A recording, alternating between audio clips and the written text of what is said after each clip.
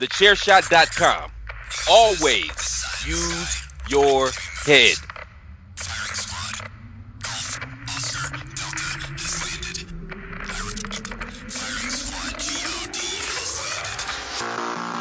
Warning. The Outsider's Edge contains strong opinions, unconventional views, and contrarian stances. Listen, if you dare. Hey, yo. Ain't nobody really than Gorilla. Ain't nobody really than Gorilla. I said, ain't nobody really than Gorilla. Ain't nobody really than Gorilla. Gorilla tactics. Whoa, you know we bout action. Whoa, you know we not lacking. Whoa, matchups not matching. Whoa, jump up on the rope, put my feet up in your face. No, we ain't tapping out, but y'all ain't but this way. Whoa, Gorilla tactics. Ladies and gentlemen, boys and girls, children of all ages, as we give our deference to the Tongans, I'd like to welcome you guys to another episode of The Outsider's Edge. Before we say anything or do anything further, Happy Hanukkah to my Jewish brethren. Shalom. Shalom. What is it? How does it's Chag Samarak or whatever it is? If I said it wrong, I apologize. I can't pronounce it, but still to our Jewish listeners and brothers, we love y'all. Yeah, shout out. And specifically the big homie from Bandwagon Nerds, Attitude of Aggression, Dave. Shout out to you, bro. Yeah, Outsider's Edge. You know me, Rance aka Ray Cash. You heard Kyle. Carl's here being quiet and drunk as usual. Hi, Carl. Yo. And we got friend of the show back for another episode. We got Rob Burnett with us. What's up, sir? Hey, what's happening? My apologies for falling asleep last week. Hey, man. Hey, kayfabe, bro. They don't need to know what happened in Gorilla. Kayfabe. I'm gonna keep it a buck with y'all. Normally these shows are really fucking planned. We came up with the topics like 5 minutes ago. If that. Yeah, if 5. It's like planning. It's like how Vince plans Monday Night Raw, right? No, if it was with Vince planning Monday Night Raw, if it was like Vince planning Monday Night Raw, we would have figured out the topics as the show had started. That's fair. I didn't know Vince planned things. I just want people to know that I also shit on WWE, despite people calling me a member of the Fed Defense Squad. I just want people to know. That's all. Know what we should do? We should do for the holidays a fuck WWE episode, just so people can get it back. I could easily do it. I could start with something like Bray Wyatt as Cheeks. You know. Look, don't make me drop your ass off. Drop you off the fucking call. Don't play. It's too early. Fair enough. I won't do the other thing, man. Because I really don't want to get kicked off just yet. Yeah, look, my trigger finger is itchy tonight, sir. That's fair. No, guys. It's gonna be bad. And it's ironic that we didn't have any. It's been a busy week for me personally, and I'm sure the rest of the guys. But it's been a crazy busy week for wrestling. War Games was this weekend. AEW Dynamite was probably the biggest show of the year. They got within, I think, 5,000 viewers of a million, which is big shit for them. Sting made his first interview. Shaq was on Dynamite. Karrion Kross is back in NXT. A lot of big shit happened, man. There's the rumor that Goldberg is coming back. That hurt my heart to say. Why? Goldberg. Why? Goldberg. Let's break this shit down. Let's start from the top. War Games was this weekend, and I'm gonna throw it out to you guys, but I do want to say this. I fell asleep during the original War Games card. Had a crazy day. And the only thing I saw Sunday was the 2 actual cage matches and Thatcher and Ciampa. And those 3 matches alone made me think it was an A+ pay-per-view. And I went back and watched the triple threat and the strap match, and oh my God, that fucking card, that show was top to bottom fan-fucking-tastic. I'm gonna throw it out to y'all. What did y'all think? Go wherever you want to go. For those of you who don't know, Team Candice LeRae won the first women's War Games match. Ciampa beat Thatcher. Loomis beat Cameron Grimes. Johnny Gargano stole the win and won back the North American Championship with the help of his new son, Austin Theory, I guess. But Yeah, well, yeah, there you go. And I'm all for the story. I just don't like the guy, but it is what it is. And the Era Boys did the damn thing in the main event. So yeah, go ahead. What you guys think? I mean, my favorite match of the night was Dexter Loomis versus Cameron Grimes Where's he because going? he's going to the moon. I like that. Oh God, I love that match. It was so fun. It was. I liked the finish. You know, I've seen a lot of strap matches in my time as a wrestling fan. And one thing, you know, we said last week on the show, if you watch wrestling long enough, like you have seen everything there is to see. You've seen every type of match that there is.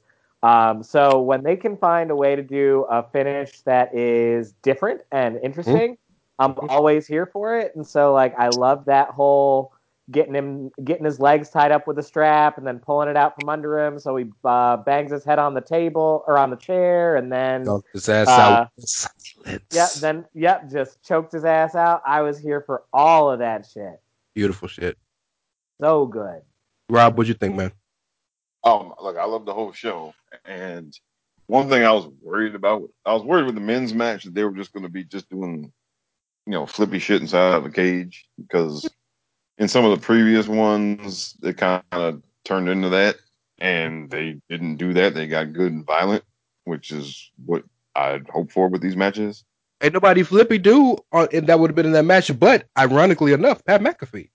Well, yeah, and well, because before, I mean, they had like Ricochet in there, one of them, and Sure. yeah, but so I mean, they got good and violent. The women's match was good and violent, and look, I thought at one point because when Dakota and Emma were just in there by themselves and like they were scraping each other across the cage, I thought they were gonna start bleeding or something. Yeah. So they got good and violent, and like actually every match on the card was good and violent. That's a good point. It was a very violent card. Yes. And motherfuckers are injured. Bobby Fish is hurt. He had to reattach his triceps. Dakota has some type of injury, although I don't know if it's kayfabe or not. Candice legitimately broke her wrist. Johnny had to get a whole bunch of stitches. Only Lorcan had to get a bunch of stitches. Like they really like laid it in. Yeah, and then like the only I didn't like the finish of the triple threat when it happened, but seeing where they're going with Johnny and Candice and all them, seeing Wednesday night how that's going to go, I'm okay with it now. Yeah. And especially if we're going to get, it looks like we're going to get Kushida going after Johnny here at some point. Looks like All for it. Push Kushida. yeah, Push him. so, yeah, and it's funny. Like with Thatcher, Thatcher's one of those guys that I was wondering why they signed him because I mean I watched some of his stuff like on the Indies and all that, and to me he was always this guy's a really skilled, but he was kind of boring. So I mean I like the kind of tweaks they put on his personality since he's come over, and yeah, I mean I love watching his matches now. So I mean I thoroughly enjoyed the whole show, and that was probably out of all the takeovers this year. One. As far as all the way through, yeah, because on all the other ones, there had been some matches that were just obvious that just felt like filler. Either that or there were some, I got you. yeah, or there, Every match felt like it mattered. I feel you. yeah, yeah. And then even though, like going in, I was kind of like, well, why are they doing this Ciampa and Thatcher thing? And that turned out to be really good. And it looked like they're going something with them some kind of way. Where I guess we don't want to end up, but there's a story they're doing there. But before I throw it to Carl, I want to talk about that real quick because I know a lot of people had questions of him signing because he, like you said, Rob, Thatcher isn't a personality guy. He's not a charisma guy. He's not a character guy. I think Thatcher has been one of the biggest surprises of 2020 because he's been fantastic. He's shown a lot of charisma. The whole Thatcher's Thatch can and how he beats the ever loving fuck out of his trainees. Yes. And then the best part about Thatcher, I think, is, and I'll throw it to you, Carl, is every match feels like it's real. You know, we watch wrestling so much that we know all this shit. We can see the spots or hear the spots or whatever. When you watch a Thatcher match, you're thinking, man, are they shooting? Oh yeah. Oh, like the fight pit with him and Riddle. Oh my goodness. Well, I truly believe in my soul that they called that shit on the fly. I don't think that was like no producer had a hand in that shit other than for camera angles. Like they called that shit. They had to have because they were really out there throwing bombs. Go ahead, Carl. Yeah. So just to kind of piggyback off Thatcher, first of all, the singles matches, oddly enough, are my two favorite matches of the night. Which, if you know me, isn't maybe all that surprising.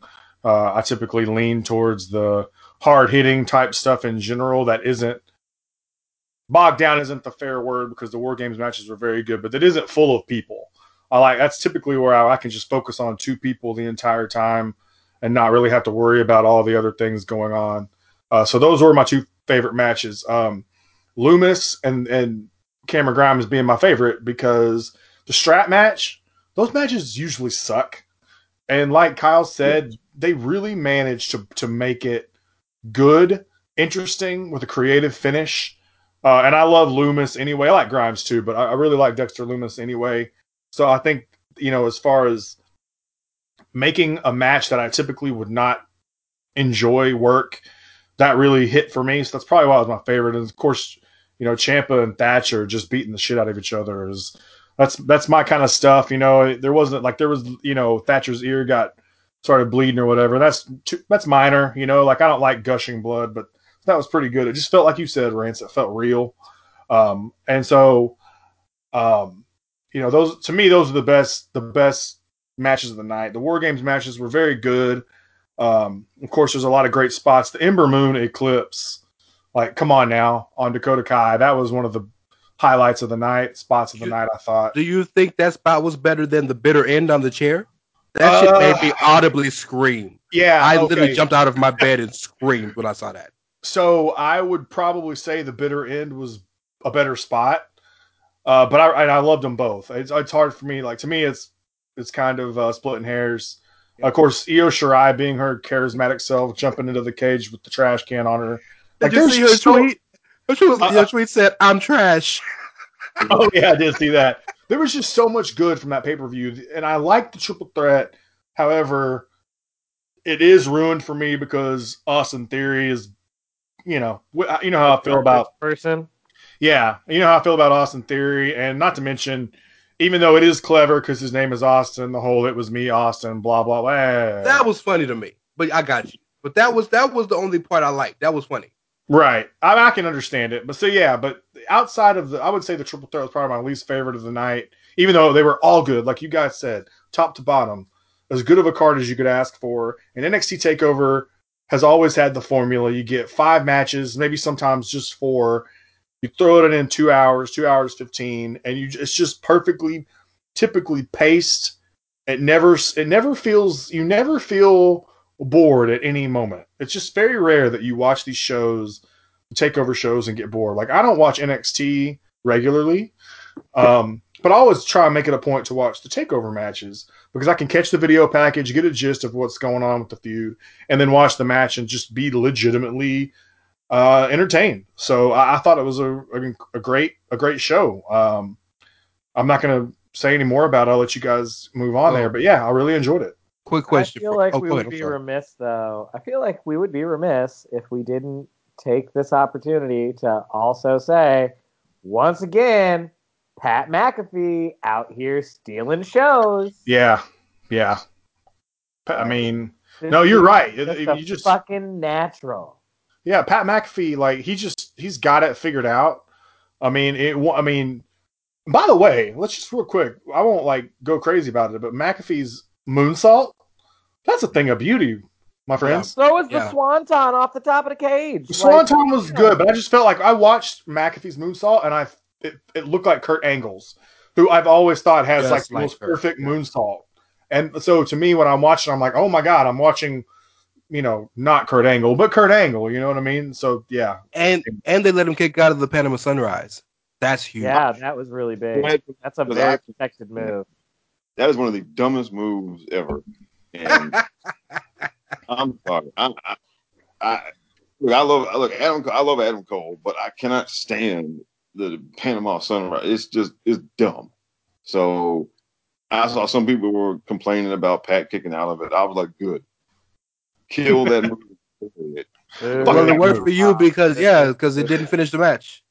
So, question for all three of you, real quick, before we kind of start transitioning away: who had the better War Games match, the men and the women? I say it's a tie, and because look, I was on another podcast yesterday, and I said it was a tie, so I will say that again today, so that I don't get caught being inconsistent here. And I think they were different kinds of matches, but I think both in their own way were just as good. Whereas last year, I thought the women's match was head and shoulders match. I'd agree with that. So, I mean, this year, I have it even. It's just, it really comes down to a matter of your own preference, really. Yeah. I would take the women slightly. Actually, not. I mean, more so because it felt less predictable. Now, granted, I picked both matches wrong, but as you're watching the matches kind of unfold, I felt like the women's match felt a little less predictable and ended in the less predictable way too. Like, because I never really was sure who would win. We talked about it on last week's show. Undisputed Era. You made a good point, Rance, that they haven't fared necessarily well in the War Games matches. So them winning didn't come as a shock. And I guess the women didn't either, but because it felt a little more up in the air to me, and the fact that it was Raquel Gonzalez getting the pin over the NXT Women's Champion, I think that to me, like certain parts of the unpredictability kind of lended itself to that being the better overall match. Look, I'm not going to argue with anybody who chooses them in here. They were both great. But I think just on a personal preference, even on a rewatch, I think I would probably still lean towards the women's match. I was gonna pick the men's match, but that was because personally I was more invested in their story. Like the story of Shotzi versus Candice was great, but like I was way more into Undisputed Era versus Pat McAfee and crew. So like I give the slight edge to the men's match. I say the women kind of because of what Carl said. The women's match was more frenetic. It was more random. It used what Clive likes to call organized chaos. It was like really just a bunch of craziness that you did. If you turned your head or blinked your eye, you missed something. Whereas the men's, while it was more violent, I felt like it was a little more structured. But that could be because all 8 of those guys, I'm not gonna say all 8, all 7 of those guys, take away Pat, are all kind of very similar in ring. Right? Adam Cole isn't a brawler, but you know what I mean. Like all those guys are kind of brawlers that like to get down on the mat and like to hard strikers, and it was a lot. Whereas the women's match you had 2 hosses, you had a bunch of high flyers, you had mat workers, like you had a plethora of different combustible elements. But and yeah, Karrion Kross back, so that's a big deal. We have a New Year's Evil, the very first NXT of the new year on the 6th, and Finn Balor will be defending his title, and it's more than likely either going to be against Pete Dunne or Kyle O'Reilly, and Karrion. I think it's gonna be Pete. Me too. I think so, because Pete didn't squash him, but he had a very convincing win over Killian Dane. And Pete looks the part. He's ready. Karrion came back and beat the holy hell out of Damian Priest. So shit is moving. Shit is moving on NXT right now. Shit is also moving on everybody's favorite brand, AEW. Or I'm sorry, what is it? What's the name of it? All what wrestling? All Friends. All Friends Wrestling. 4 marks, 5 marks. $4, $5. I forgot about that one. So again, give them all the credit in the world. They damn near got 1 million viewers this week. I ain't giving them shit. I'm gonna give them credit because they are putting on compelling television, even if It, they baiting and switching people. I mean, it is what it is. Like I truly believe, if I like it or not, give the credit where the credit is due. They deserve credit. They 2 weeks have in a row over 950. They have mastered the art of carny. Their show is carny as fuck, but so is wrestling. But remember, so they have officially. I don't know. I don't think their fans have accepted it yet, but they have officially, as a company, accepted the fact that they are sports entertainment, because that's all they are right now. When you They have signed Sting and brought in Shaq, y'all. That's sports entertainment. you missed the best part. So there's gonna be, so they announced 3 big shows at the end of the year. So they got some special show at the last Wednesday of the year. Then the 2 next shows are special shows that Jericho's commentating on the first one, and Snoop is commenting on the second one. Shit, take my fucking money. Snoop Dogg on commentary is money. I've told you guys. Go ahead. No, I'm just gonna say, like, every time I hear about special shows with AEW, especially now with like how they use the Game of Thrones theme for the winter is coming or whatever, like all I can think of now is like they're gonna do this for every show. So like one week it's gonna be like How I Met Your Brother for a show or something like that, something where they can theme their shit. You know what I mean? Like it's Well, ridiculous. and what to be fair to them, they've done that all. They've been doing that for the better part of the 2 years. But the reason they do that, and I completely actually agree with this thought process, is they only have 4 pay-per-views a year. So because they have 4 pay-per-views a year, they can have special themed episodes that will feel like pay-per-view esque shows without paying for it. Well, I feel that. they also can't. They don't have the trademarks to a lot of Well, this shit. they can make their own shit. This I know. Cody the only one out here throwing bitch fits because he can't have the I know. bunkhouse stampede I know. It or just makes whatever me the fuck laugh. it is. Like they can't use Halloween Havoc. You know what I'm talking about? I can't use Hog Wild, so I'm gonna throw a pissy fit. Just the Let's fuck call up. it Razorback Wild. They're not in Arkansas, bro. Good try. Yeah. I give them credit for this. And I've always given AEW credit for this one thing. Tony Khan has shown a propensity to pivot when it calls for it. So the fact that he jumped on the Snoop thing as quick as he did deserves fucking credit. Because nobody is hotter right now in the commentary streets than Snoop Dogg. Dog, I could listen to Snoop Dogg commentate on somebody getting knocked the fuck out all day, every day. And Snoop is a WWE guy, remember? Sasha's his cousin. He's on he does Sasha's theme. He just had the collaboration with Taker. So like that's almost taking something away from WWE. It's a smart ass business move.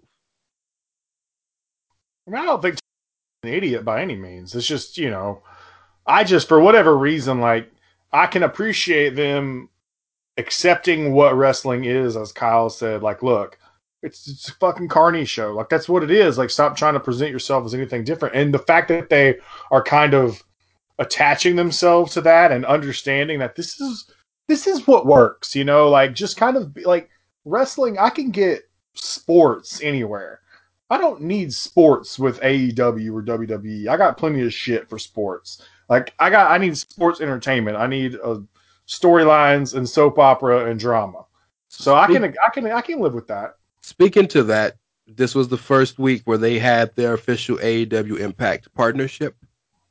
I know Rob had a point about that he wanted to make. So before we all get to that, go ahead. Okay, so all right. Whenever I hear about companies teaming up, I am always very wary of that because, as y'all know, the history of wrestling companies teaming up is not good.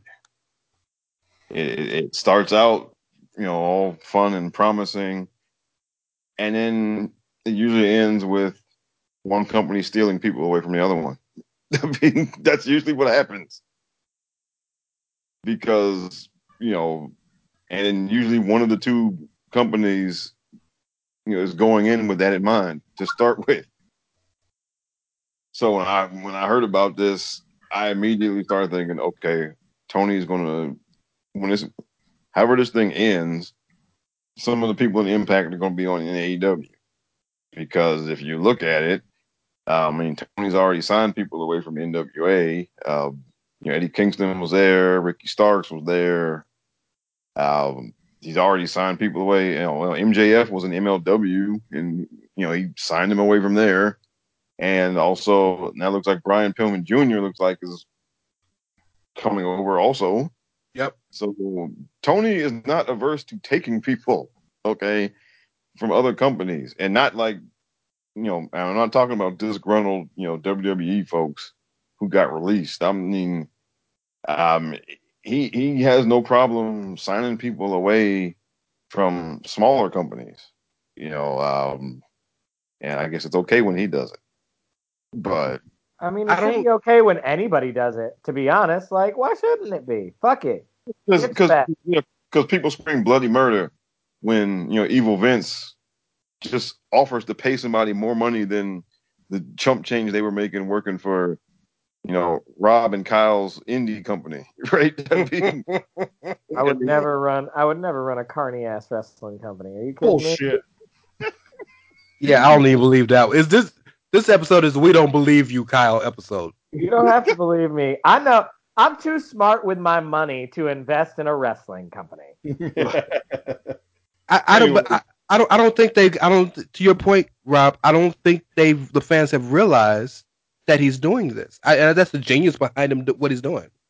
We'll see, and that's what. And then look, honestly, that is the whole. That's the kind of ace in the hole that AEW has had from day one, is that people just don't suspect that they're the same type of people. Yeah. Yeah. And I mean, people. People trust the direction that AEW is going. They They have faith in the writing. And it wasn't, but also look, I mean, people go on about Vince being a Trump supporter and all, and I mean the AEW folks every bit as MAGA as the McMahon family, and that's factual.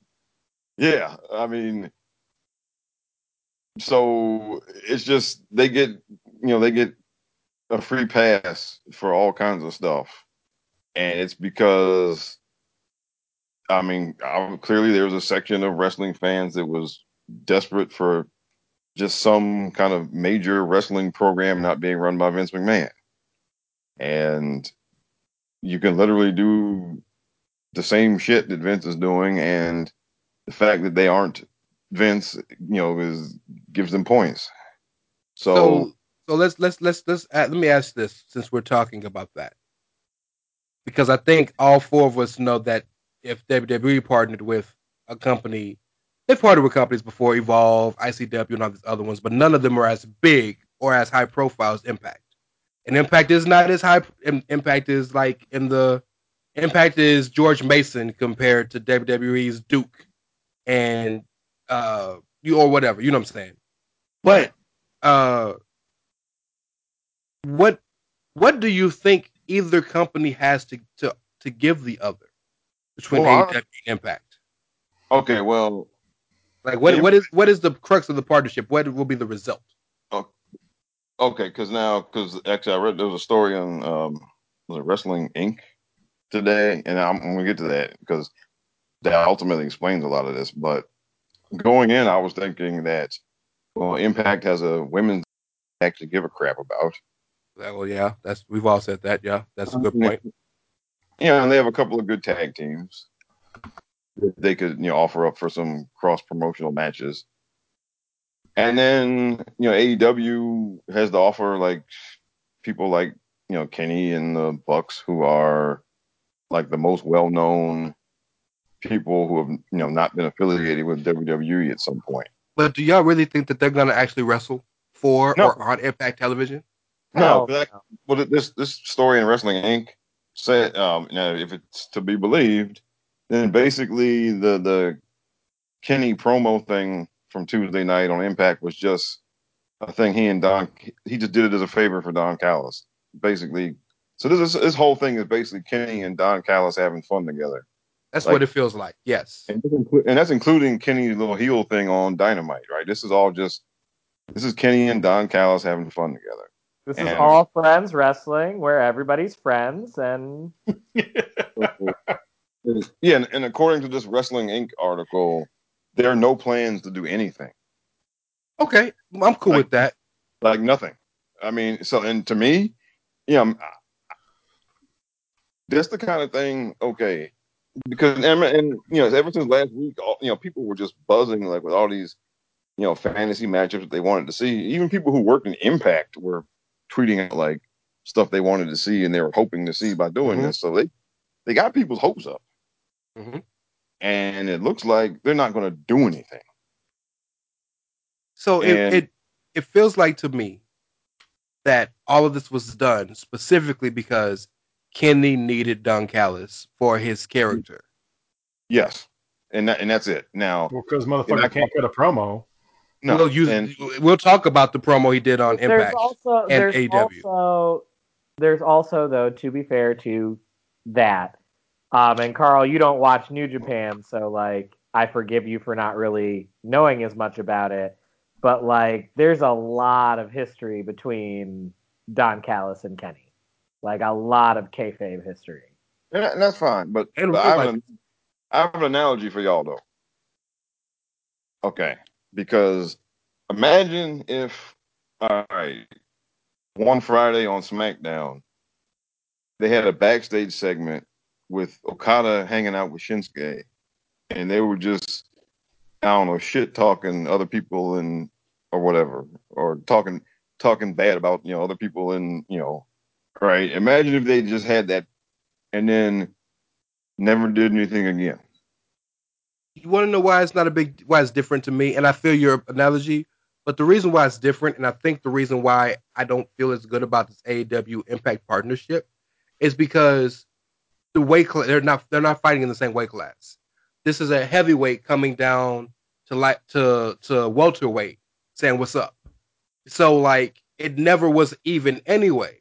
So it's of course it's gonna be a big deal when the top guy from AEW comes to Impact. Rich Swann would be on Dark if he was signed to AEW right now.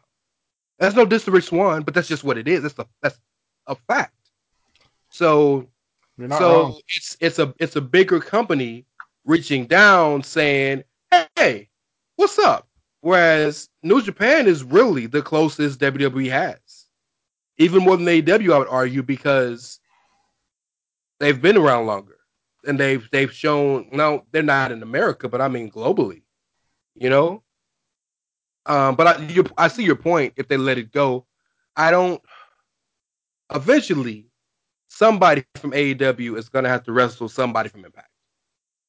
Well, Eventually, and but I don't think well, it'll ever happen on Impact Television. Is my point. Sorry. what this article said was suggested was that Gallows and Anderson might come work a match on Dynamite.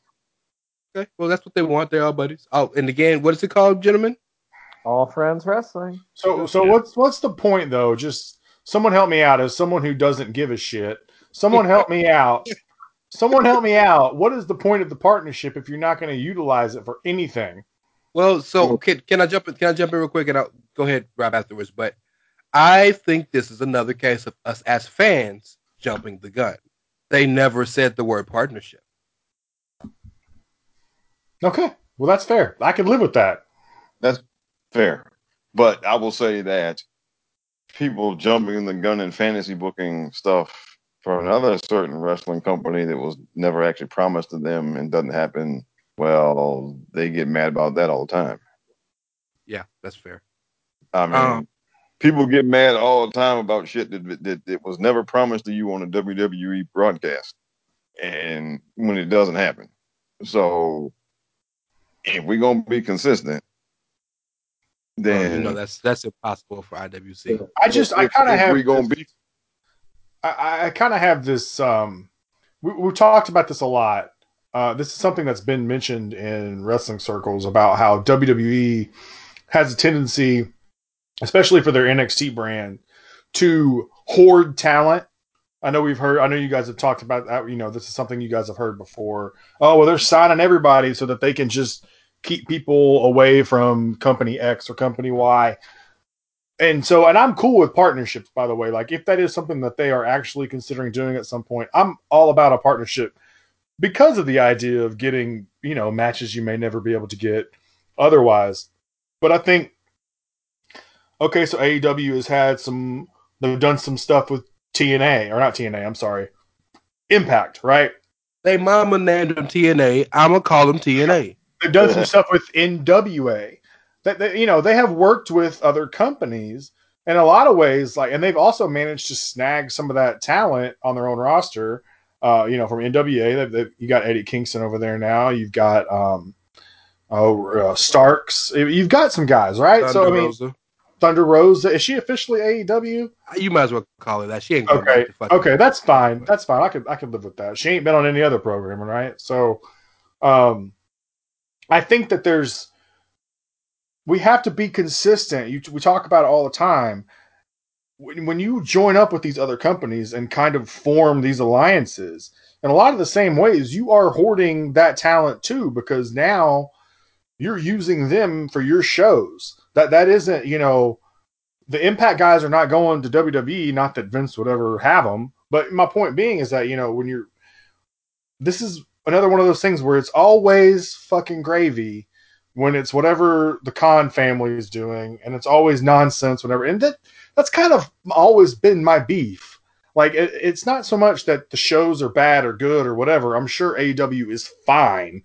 I get caught up in the fandoms and the toxicity of it all, which is why you hear me say this repeatedly. I'm so over fandoms, just wrestling fandoms, sports fandoms. Like, it's just nothing but a bunch of jabronis saying a bunch of shit that doesn't make sense 99% of the time. So it's just kind of let it be and let it live. And I'm cool, but I personally cannot I cannot scroll Twitter or social media without wanting to punch an AEW, like, hardcore, like everything they do is perfect guy in the face. My issue isn't people thinking that everything AEW does is perfect. I don't have an issue with you standing a product. I don't. Stand whatever you want to stand. Sure. What I have an issue with is the assertion that the product that they don't watch is nothing but trash because they don't like it. Like, okay, you don't like it. That doesn't mean it's trash. Like, I don't like Goldberg. I'm not here for Goldberg. I'm going to be super fucking pissed if you give Goldberg my head of the table, because my tribal chief deserves better than that. But that doesn't make it trash. That makes it bullshit, but it doesn't make it trash. It's one decision in a sea of decisions. And I try to give AEW credit. I don't watch the show, but I like Sting a whole lot. And so, you guys know I'm like a huge fan. And so, it's cool that he's there. I think it's awesome that he's a part of it all. But then it turns into, well, he might be wrestling. And I'm like, okay, the dude is 61. So there's just things about it where the inconsistencies bother me more than anything else. With the fucked up neck, by the way. What's that? With the fucked up neck. Right. Yeah. So there's a very, if there was more of a consistency behind the arguments and more of a, just be fair to it all, I could probably get behind some of this stuff a little bit more, but I'm struggling with that. And that's one of the biggest reasons I've been turned away from the product in general, not because of the talent or the guys that work there. I like a lot of the guys that work there. So it's, that's kind of been the worst part, is because there's a lot of guys there that I really would care to watch if I wasn't so turned away from the way they operate, if that makes sense. It reminds me of college football in a way. I say this as a big college football fan. The reason I say it reminds me of college football is because, nothing will turn you off quite like fans from other schools. Because legitimately, and my school does it all the time. I'm a fan of South Carolina. South Carolina's fucking trash. We're fucking trash. Trash. And yet there are people out there in that fan base talking shit to other schools. And I'm like, Look around, motherfucker. This team just finished 2-8. Ain't got good shit anywhere going on in this program. And you talking shit? Like, there's a difference. Again, it's okay to stand. Stand whatever you want. Well, actually, you know what? No, it's not. Hangman Page is right. It's not okay to stand. Listen to the rest of the song, y'all. Listen to the rest of the song. But, like, be there for whatever you're there for. But just because you're there for one over the other does not make the other trash. It just doesn't. The world is bigger than your opinion. Well, there's a lot of presenting opinions as facts, and that is probably my biggest pet peeve with everything. It's like, it's cool, man. You know, if you think something sucks, great, but don't tell me, hey, this sucks. Well, I think it sucks. Fine, I live with that. Don't be like, no, this sucks, and here's why. Or this sucks, and what you like is bad, and what I like is good. That immediately will run me away. That's the real crux of the problem, is the, like, insinuation that you liking the thing that they don't like makes you some kind of fucking moron. Right. Yeah. Like, so Rance, you and I have a lot of different opinions on the wrestles. Lots of different opinions on the wrestles. Yes. But I don't think you're a fucking idiot for liking the things I don't like. Agreed. And I don't think you're a fucking idiot for liking the things I don't like, except for Johnny Bravo. Who shot him? You brought it up, not me. Because I knew it was going to happen. You know what? It's called guerrilla warfare. Nobody really said gorilla. Me, Rob, and Carl had a run-in with this very issue today on Twitter. I say run-in, it wasn't contentious, but the same issue with, and I don't want to call anybody out personally, so I'm not going to say anybody's names, but a guy who writes semi-prominently made a tweet basically saying that if you don't, the crux of the tweet was that the AEW, there are people that don't like the AEW Impact partnership and think it's moronic, but that's the most exciting thing that's happened and more interesting than anything that's happened in WWE today. Well, that's fine. That's your opinion. But when you say something is fact, you're going to get pushback. And when this gentleman got pushback, initially, if you talk to him long enough, he seemed to kind of change his tune. But initially, it was like, what you mad about it, at my opinion for? Because you fucking wrote it on Twitter. Like, we all have an opinion. Yes. We all have a voice. We don't need to use our fucking voice, but we all have a voice. Yes, but understand people are going to disagree with you when you present something that it can be incendiary as fact. I'm not even gonna. The First Amendment's a lot like a driver's license. Just because you got one does not mean you got to use it all the time. Yeah, like I'm not gonna shit on anything. People who think the AEW Impact thing is the greatest thing ever. But this year in WWE alone, head of the table, Roman Reigns, Edge's return, a two night no fan pre-recorded WrestleMania, like the shit that we've had this year. Becky Lynch announcing her pregnancy, the things that we've had, Money in the Bank on the roof of the headquarters, like the things that we've had, and that's just main rosters. Bayley and Sasha.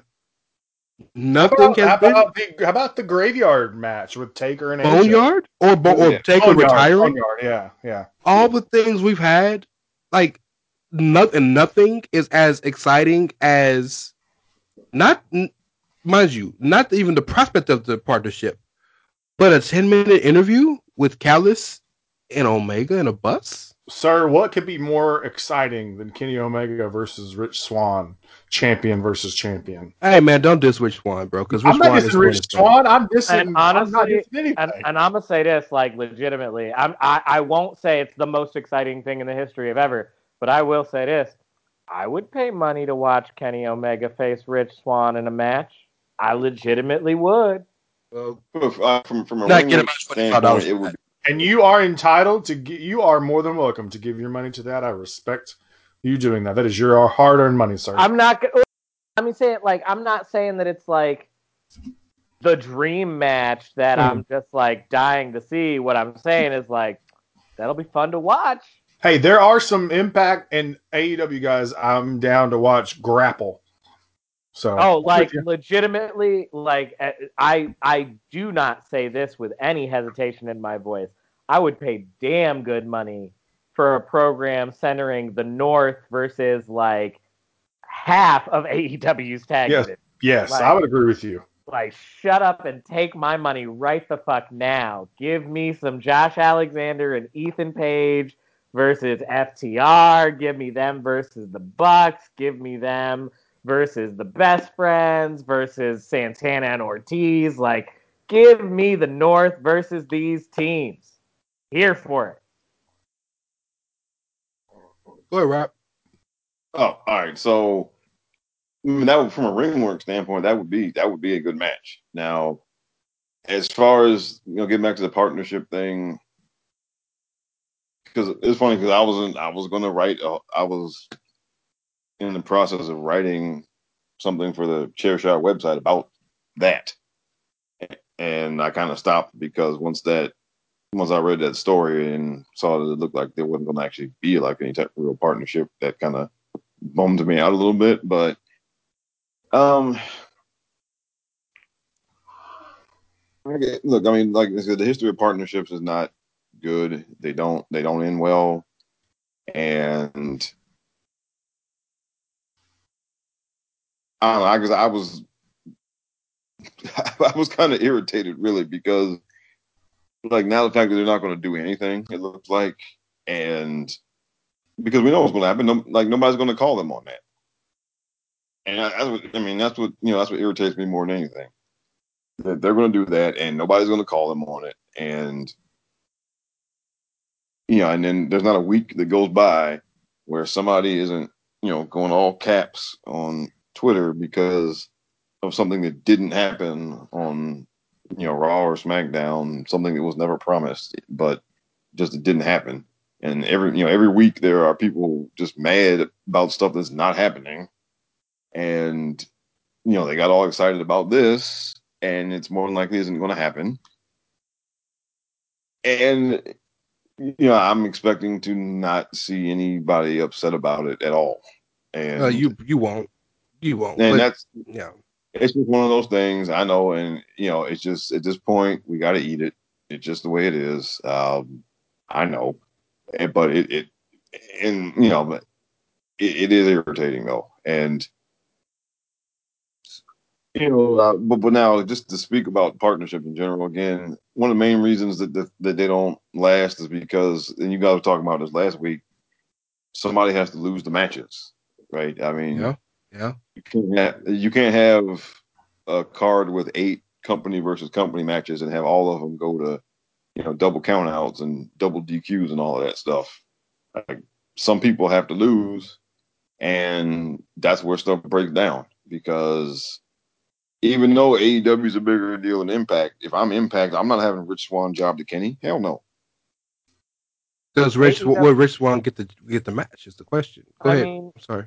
AEW is a I bigger mean, deal than Impact, like in the modern wrestling landscape. But like, if we're just talking like long-term lineage, like AEW still got a year or two before, like oh well, yeah. they surpass, like they will surpass Impact. I'm not saying that that's never going to happen. They will. That will happen in like 2 years because the height of the greatness of Impact is like 3 years worth of good material and Sure, 15 years worth of mediocrity. but But like Impact still is they're the cockroaches of wrestling for a reason. I think they've passed. I think AEW's passed Impact significantly for this one reason. And then I want to get more to Dynamite. The three major things that happen on Dynamite. The main thing that AEW has done more than any other company that's ever existed since WCW is Is that be they have, relevant. well, that's important, but they've found a way to take just an inkling of market share from WWE. It's a little bit, and they can't take it all. When you think wrestling, you think WWE, but they have a prominent television contract. They have a prominent toy line. They have a prominent video game coming out. They had their own hashtag with their own championship before it happened. They're having their people on major television shows. The market share is just slightly. They've taken a little small You chunk know, out of it, which CNA never was able to do. but you know what I get, and I'm gonna give it AEW a lot of credit here because you know what the difference is.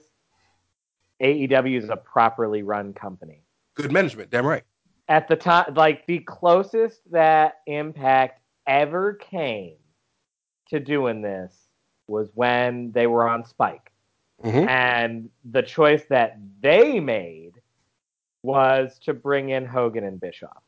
And go head to head with Vince on Monday. And air on Monday in direct competition with Raw. AEW went in and they wanted Tuesday.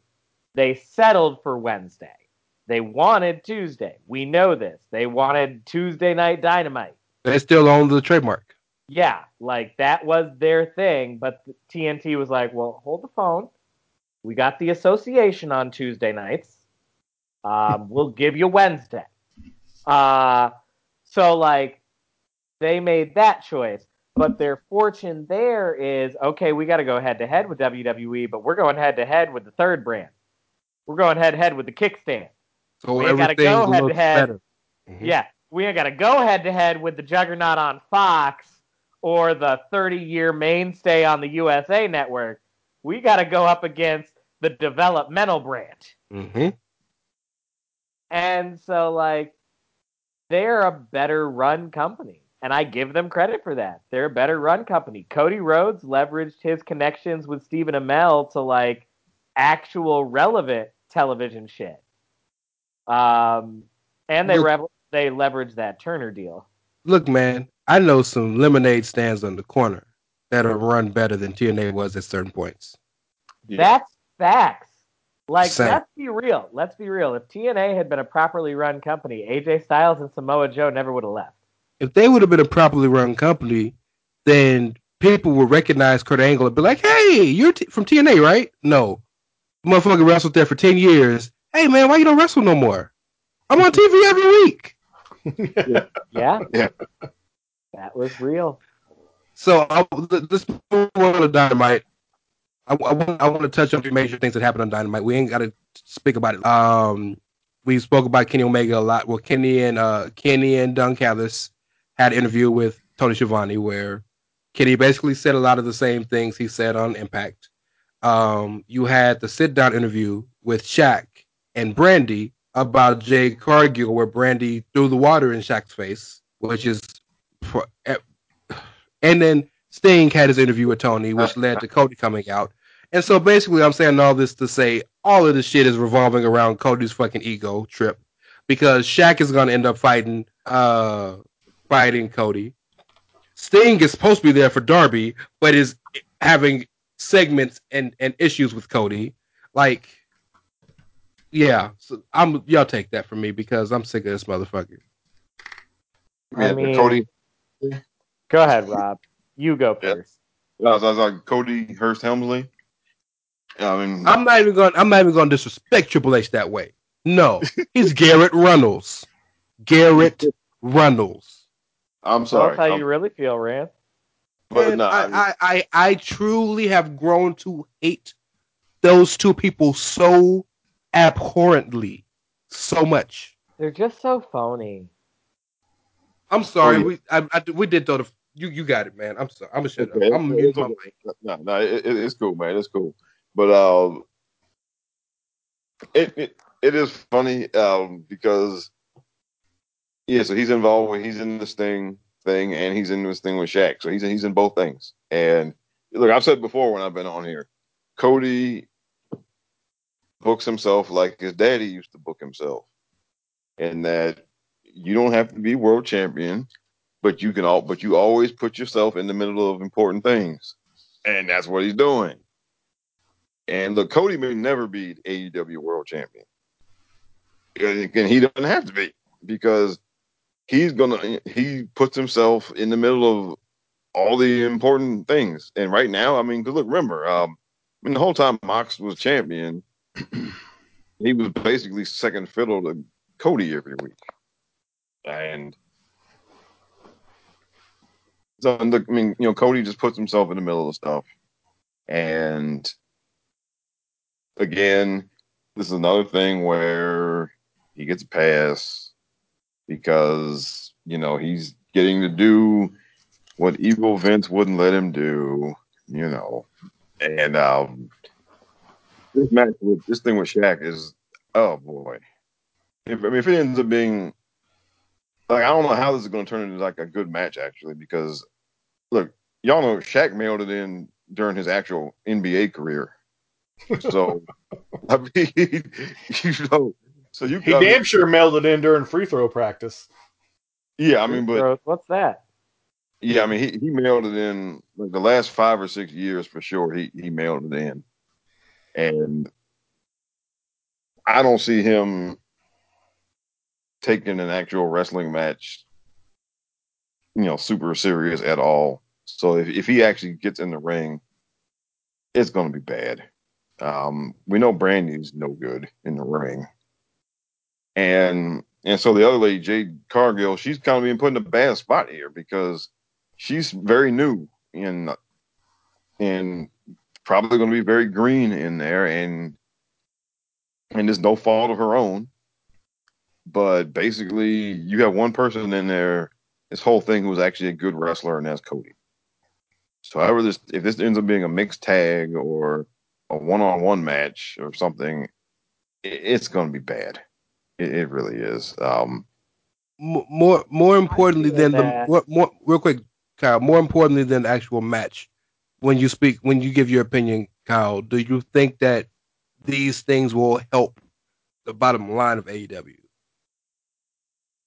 Okay, so before I get to that question, what I was going to say is I feel bad for Jade in the sense that, like Rob said, she's being put in this match with Brandy, and Brandy's not good.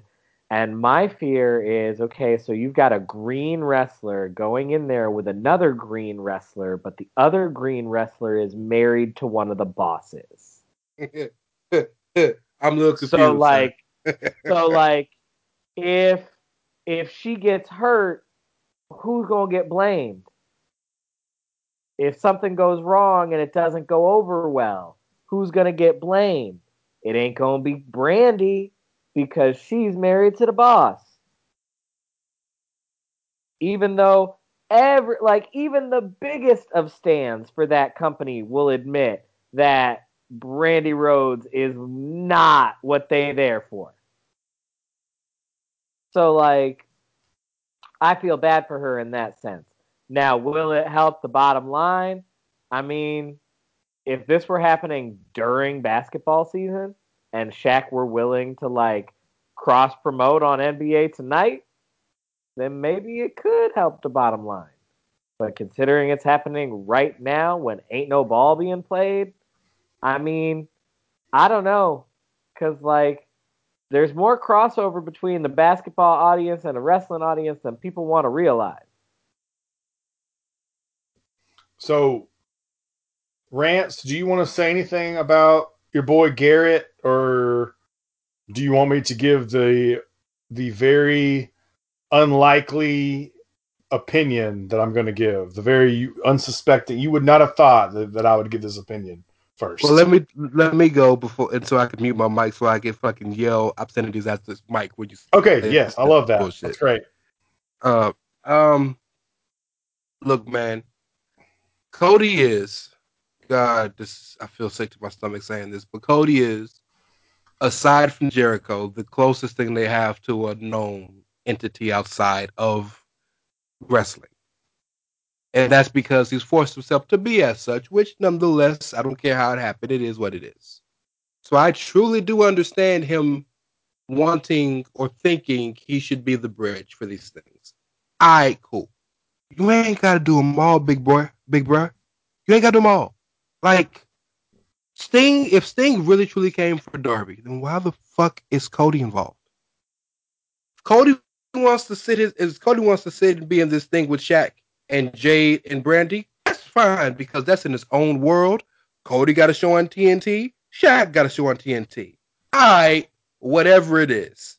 Why are you involved with Sting? What does that have to do with you? What does that have to do with anything? I don't understand. I don't even in their interview, which Cody interrupted because it was Sting initially. Sting's talking about how he's not there for Cody. He's there for basically saying Darby. If you really want to make Darby a star, all right, cool. Cody, get the fuck out the ring. If you really wanted to make it something, have Taz out there by himself without Team Taz, and have Taz be the antagonist. What the fuck does Cody need to be in everything for? And that's what bothers me about him.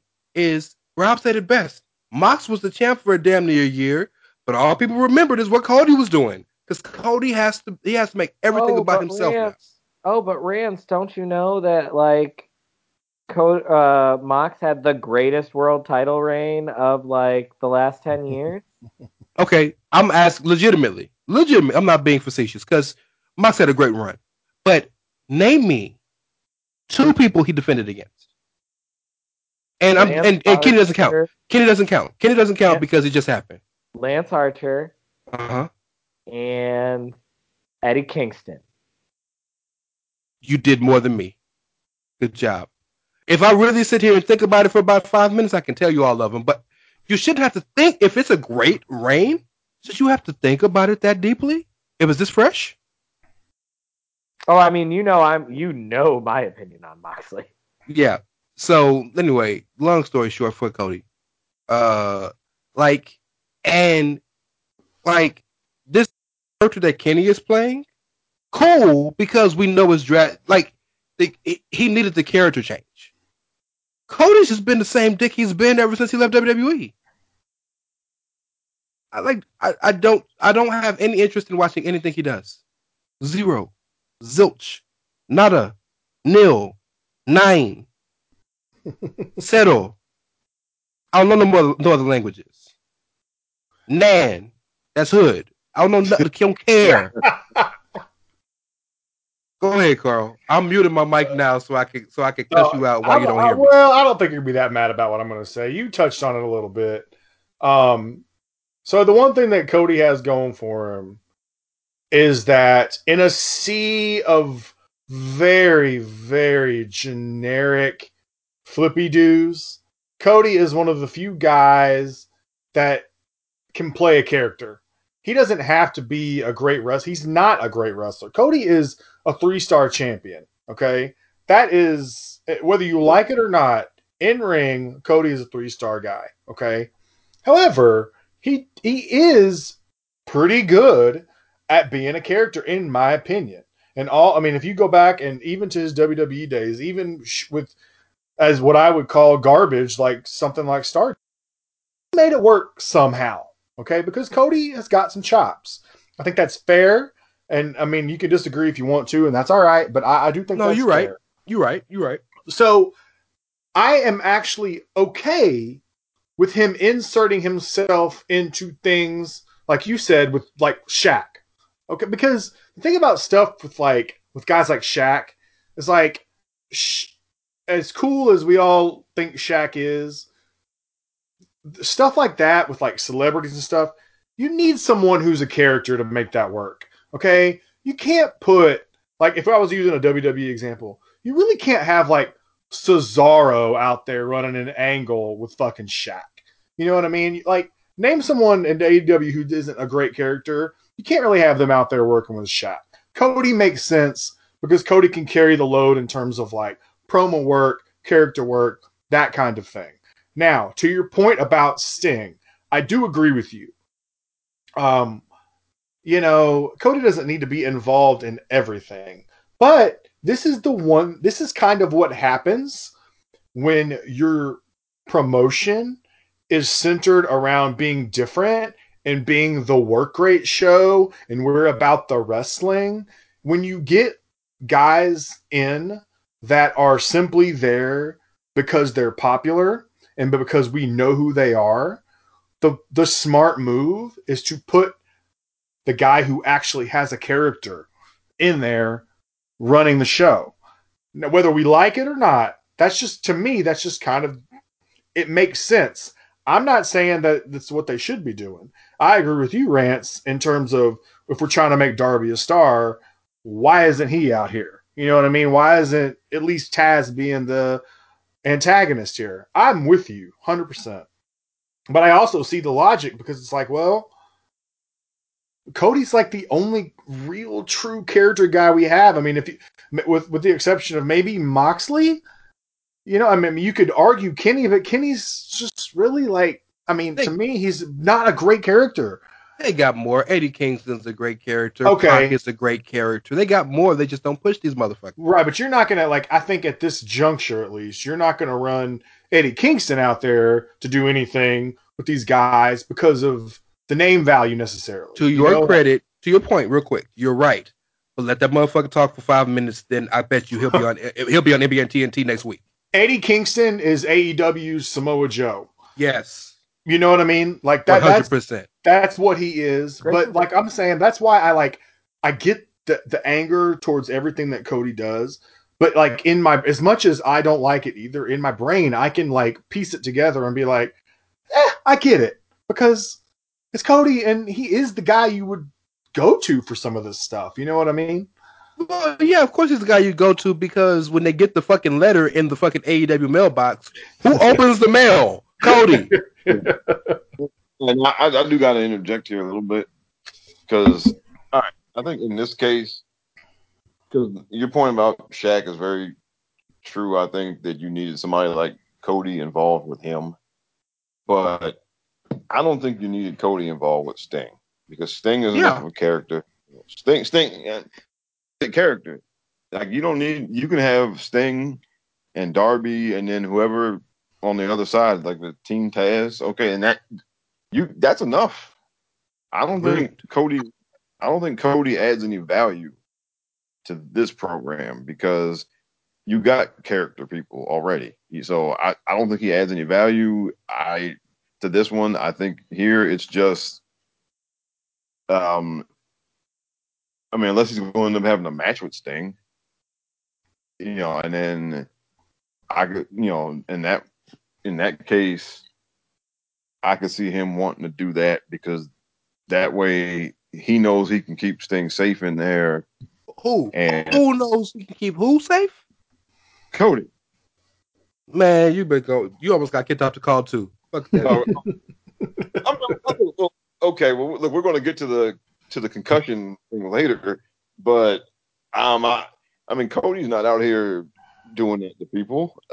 If I wanted somebody, if I was in Cody's position, and I know that you got somebody like Sting that we might be putting in that we're going to be apparently putting in matches, then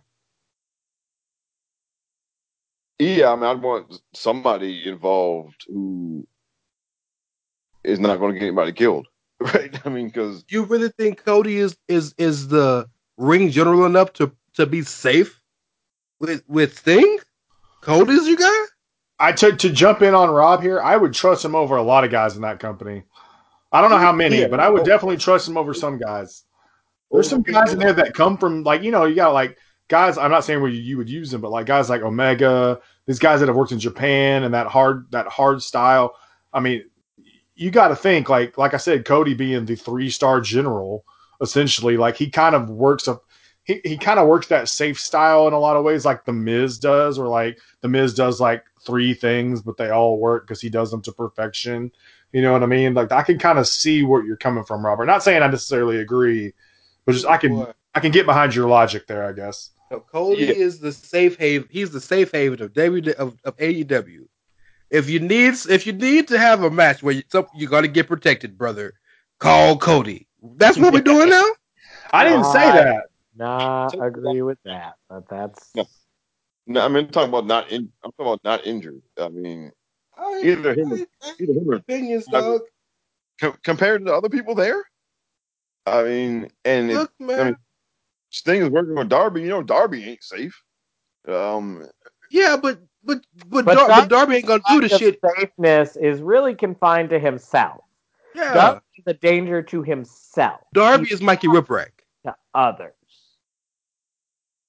Okay, I'll give you that. But look, I'm trying to think of something. Okay, other than look, we know he put himself in there because he wanted to be in it. Okay, I mean, yes. All right, and it's not the same as like when they had Triple H work with Sting. It was for the very reasons I'm talking about here. But I think Cody just wants to be involved. Yes. Okay. I mean, Oh boy. Well, so speaking of injuries, so speaking of let's pivot because I talk Cody anymore. I'm gonna throw up on air. And y'all don't want to see that.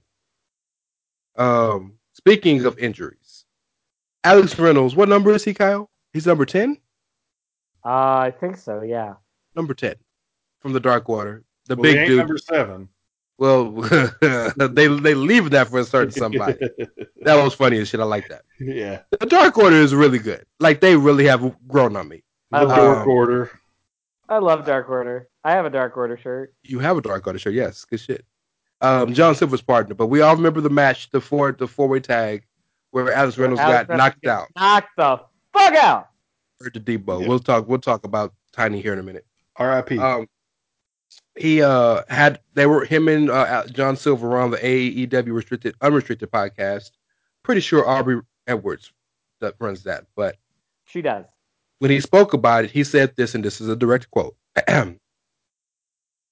I was lying in the middle of the ring, waiting for Private Party to hit Event Omega, which is a combination splash and leg drop off the top rope. I got kind of rocked. What many people online don't know, because they weren't in the situation, was that I wasn't knocked out. I was awake the whole time. I remember everything and knew where I was. I knew what was going on in the match. I definitely did a self-check of myself, fingers, and toes. The big thing everyone was complaining about was Pepper, aka the Butcher. Or the Blade, I'm sorry. The Blade dragged me to the corner. What people are not understanding is I just took a double team move. Whether I got hurt or not, off the top rope in a four-way tag. In order to win the match, you have to be legal. So Pepper drags me to his corner so he can become legal and try to win the match. People were upset. Yeah, I was just laying there because I was selling this incredible move, but I was also rocked. I was making sure I was okay. I've been wrestling long enough to know, okay, I know where I am. I'm pretty sure I can continue. John looked at me and asked if I was okay, and I said, yeah, I think I'm okay. Then I slid into the ring, laying down the whole time. I said, okay, this is our spot. While I was on the ground and the doc was checking on me, Once I stood up, I realized, oh no! That's when everybody realized I was hurt. It's chaotic, and I'll be honest, the worst part of it was the feedback I was getting on social media. That was the hardest thing because the doctors and everybody, once they knew I was hurt, and once I knew I was hurt, I was like, I'm done. Get me out of here. People sit back and watched with the knowledge that I was already hurt. Did they handle it wrong? No, they handled it perfectly. Thankfully, I'm okay and cleared and ready to go. Sure. And I'm dating Scarlett Bordeaux. Did you guys know that? New I had a information? three-way with Breezango last night. Oh, word? That's what's up. That's why they wasn't on NXT last night. That's what's up. I wore him out. First of all, who are these doctors for AEW? Dr. Kevorkian? Dr. Drew?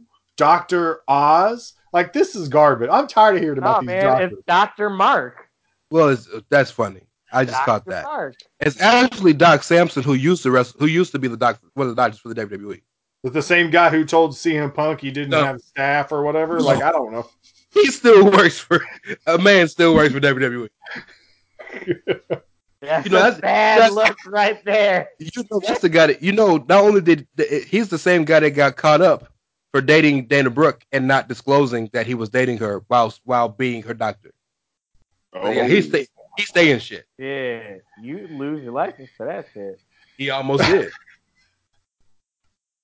I don't know, guys. I'll be honest with you. I'll let you guys go first about it. I'm just not buying it. Sounds like a bunch of bullshit to me to cover. And we talked about this earlier. Why are we still talking about this? They have pretty much managed to sweep this under the rug like they do every other fucking misstep Carl, they make.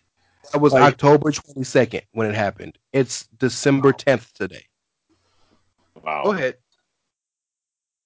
no, that's it. I want to hear what you guys have to say about this because I'm in awe of the ability to sidestep this nonsense, but then bring it back into the world. Like, why would you even bother?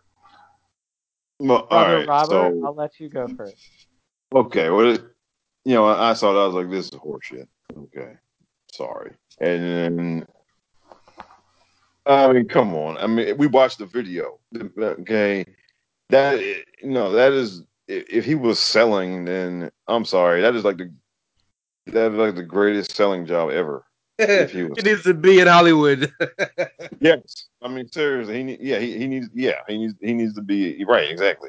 And again, we get the bullshit story after everything happened, which is what we got with Matt Hardy coming out.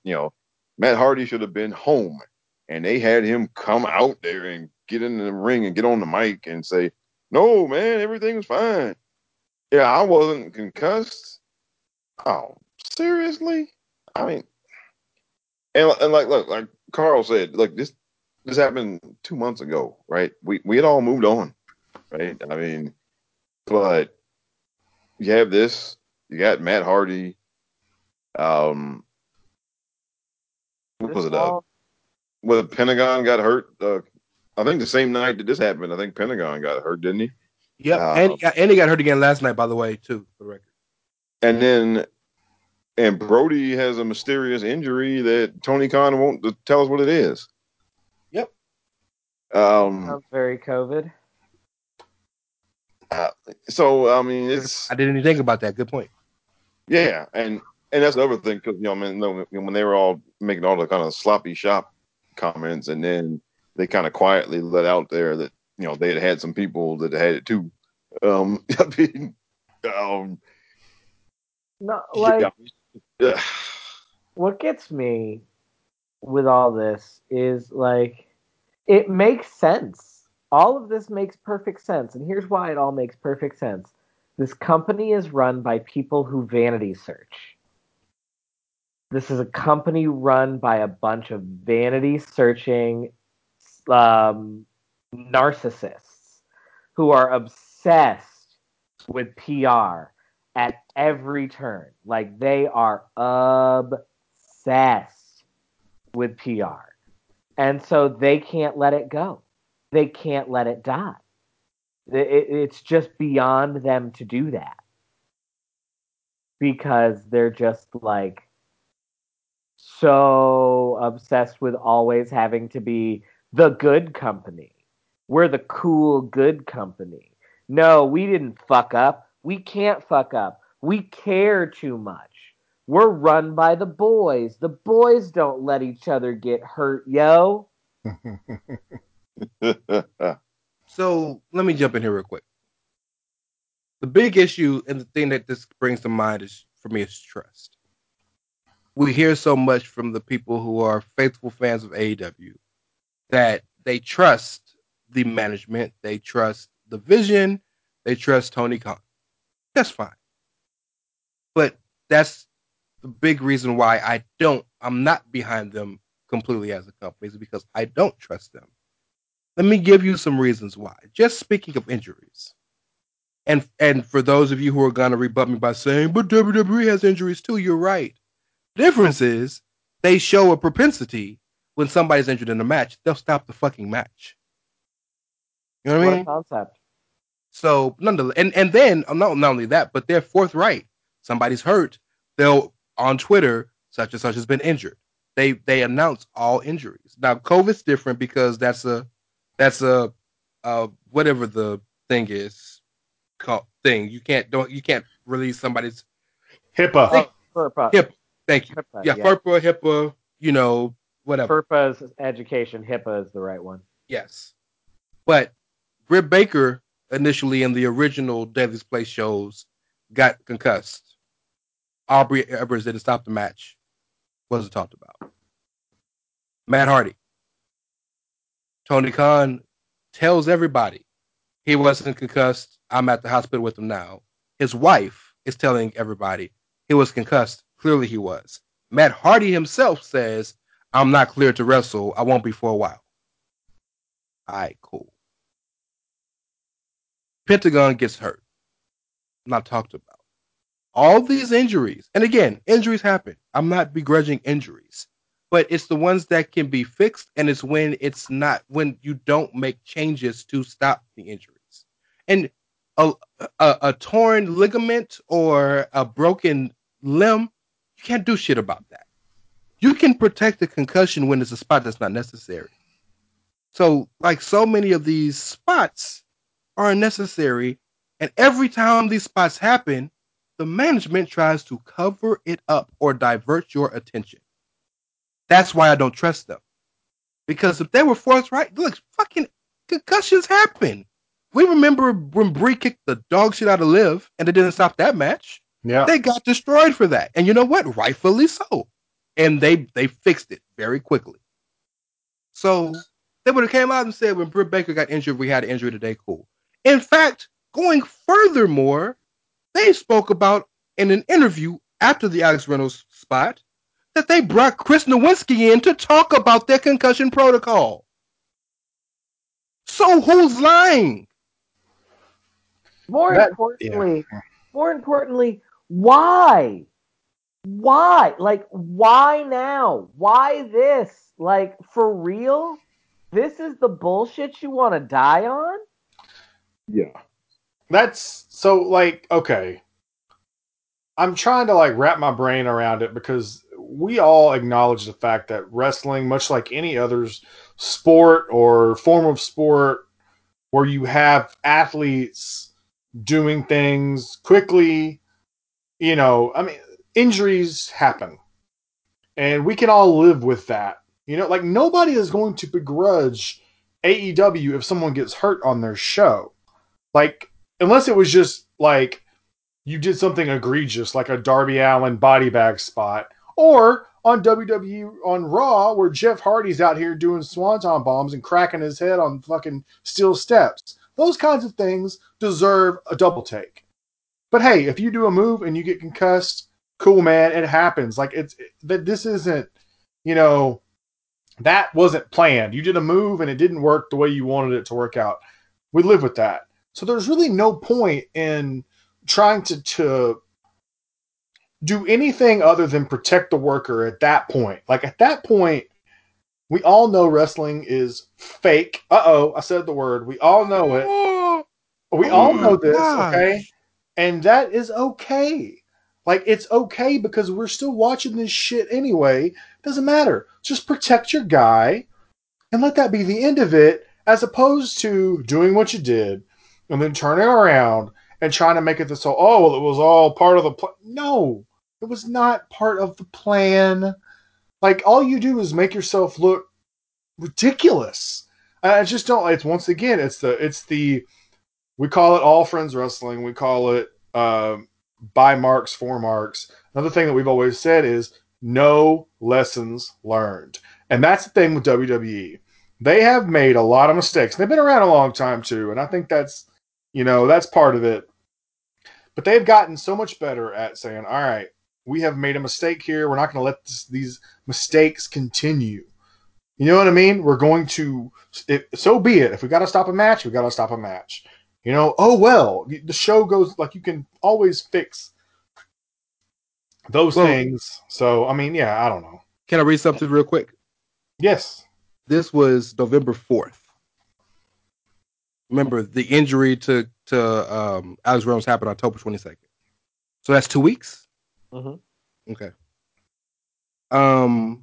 AEW President and CEO Tony Khan recently spoke with PW Insider and revealed that the company has done a lot of work on their medical protocols as of late to make AEW the working environment the safest as possible. Khan noted that he recently added another independent neurologist to the AEW medical staff and an independent doctor to be present at all AEW shows in addition to their in-house medical team. Extra support for the team has also been added. Khan revealed that AEW also has a new two-way system where referees can talk back to management in case there are any injuries. AEW referees have been encouraged to let officials in the back know what's happening. Khan revealed these additions when asked about recent AEW injuries and if they have given he and the company a chance to examine and look at ways they can address their medical protocols. Khan says, "We've been recently doing everything we can to work on our protocols and make this as safe as possible work environment. I've added another independent neurologist to the staff. We've added an independent doctor at all the shows in addition to our staff medical team, and we're adding extra support.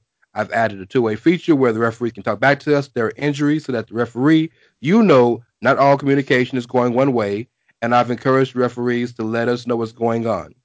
Khan also talked about former WWE superstar Christopher Nowinski working with the company. Fast forward to his part where his actual quote. Chris is actually coming back this weekend. So Chris will be at Full Gear, and I'm going to have Chris talk to all the staff and talent and me. It's been over a year since Chris came and saw us last, and I think it's probably overdue for Chris to come in and give us his thoughts and critiques, and it's important that we listen to that.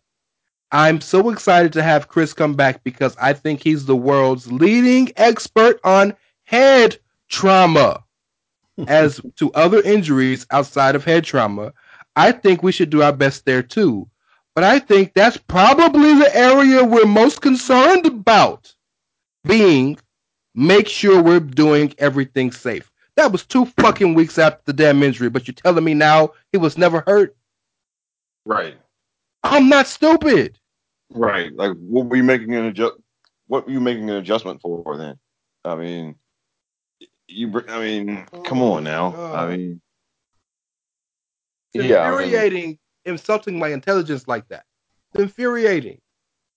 Because, you don't do all of that if everything's fine. And,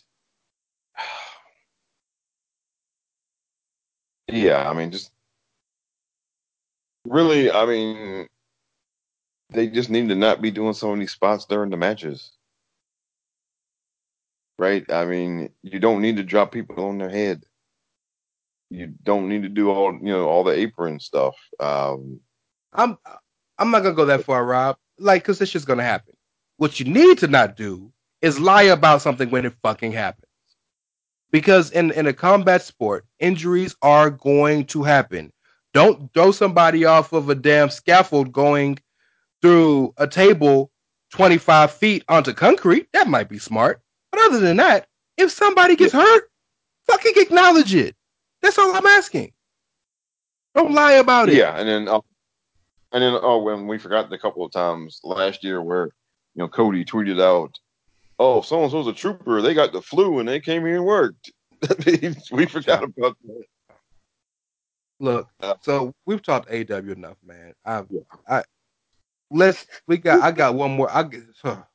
I got one more, and I'm actually pretty high on them right now. But this shit is ridiculous. So in the news of things that will further piss Ray off, so Goldberg might be coming back. God damn it! Why? Goldberg.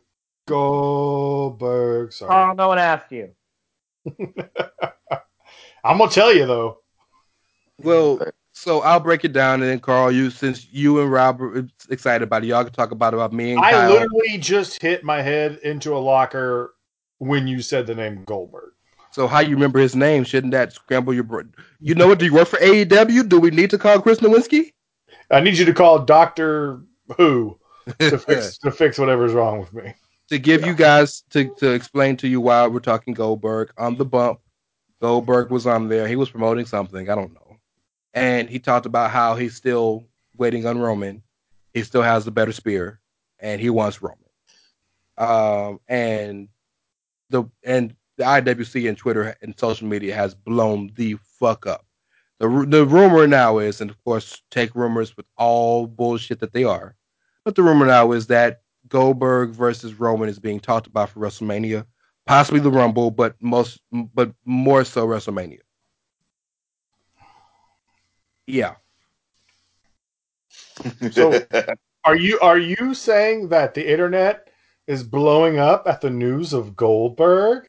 Yes, but it's not in your way. It's in me and Kyle's way. They are not happy at all. Well, the good thing is I don't give a shit what the internet thinks because the internet's 99% of the time full of it. However, I will say this. I 100% understand if you are not here for Goldberg and Roman. I get it. Okay. Like, I am not going to begrudge you not being here for Goldberg and Roman. At the same time, I will use the age-old argument rants that you have always used when it comes to the WWE, especially big shows like WrestleMania. It's a variety show. There's a little bit of something for everybody.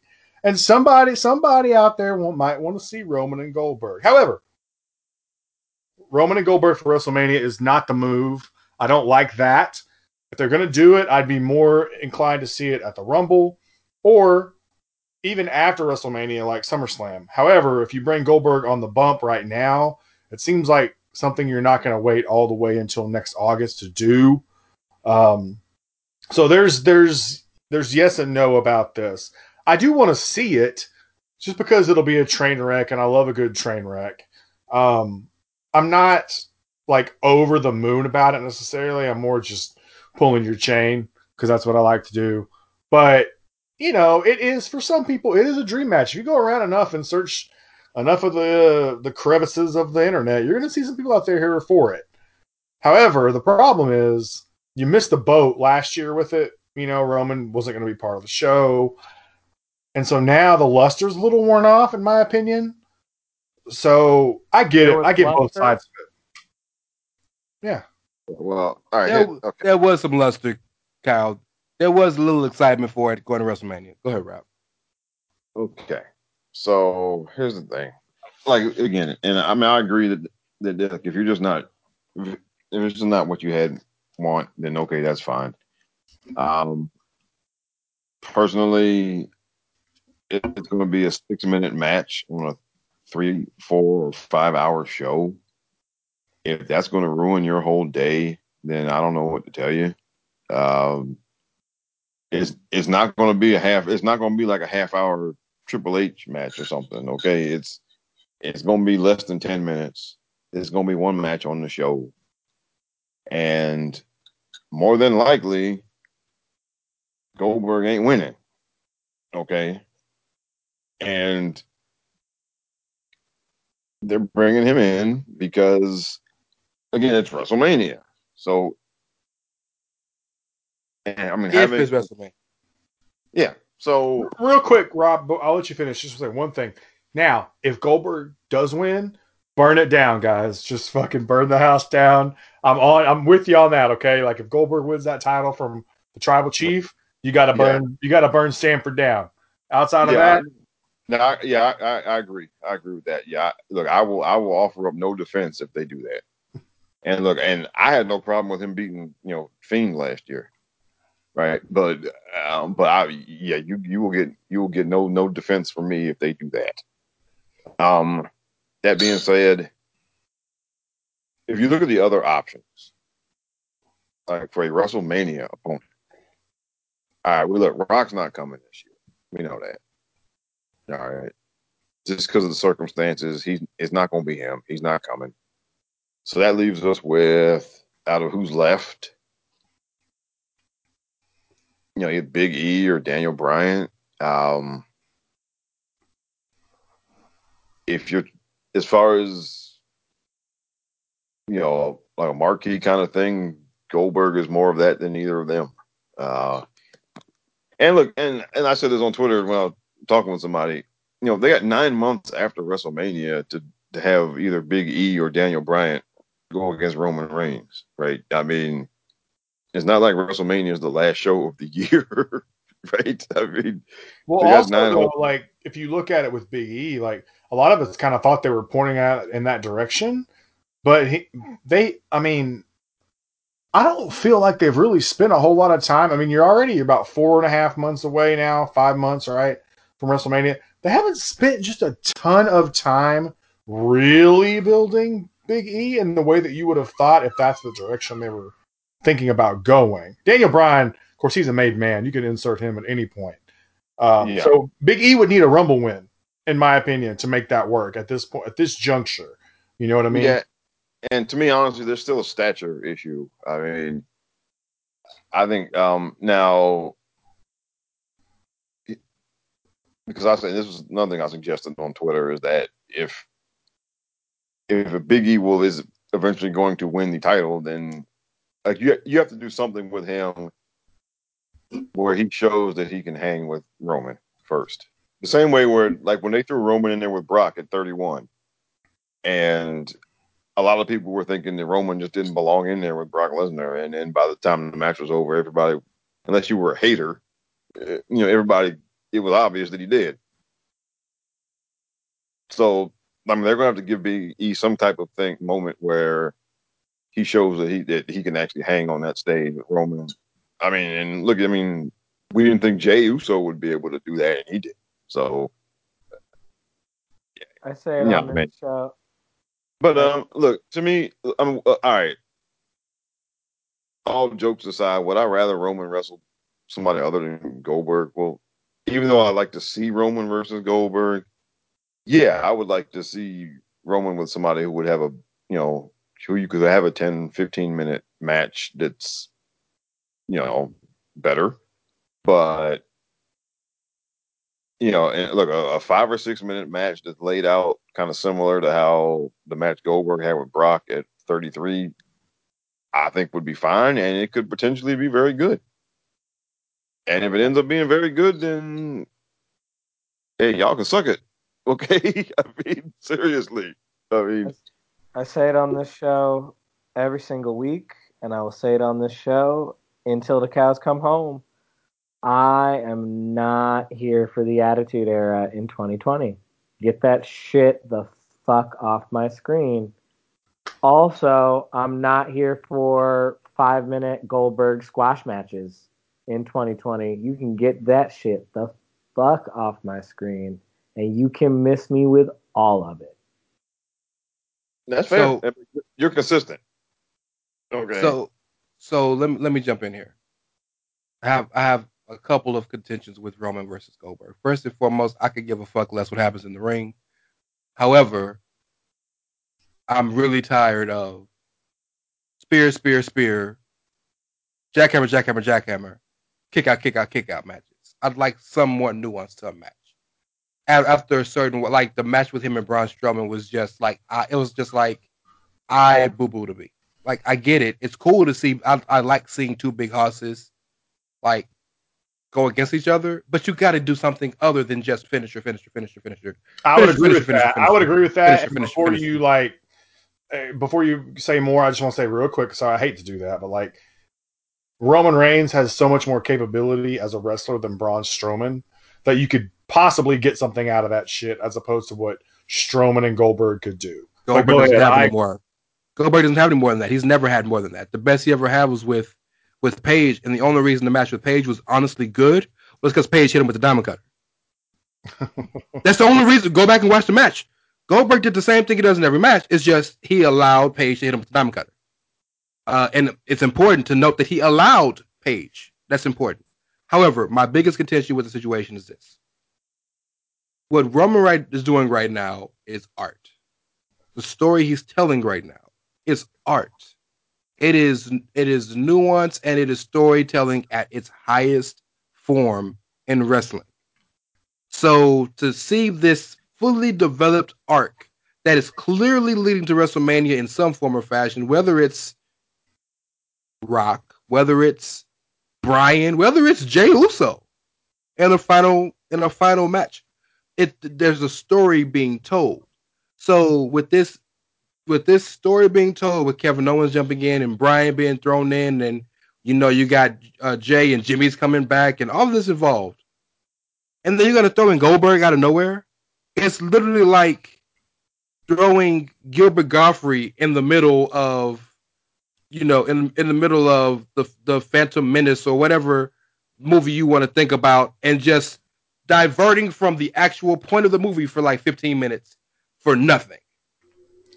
Like if I would be better with better, I would be better and okay with it if you bring Goldberg in at a point where Roman doesn't have anything going on. For example, like if Asuka right now has nothing going on, and she has no championship feud.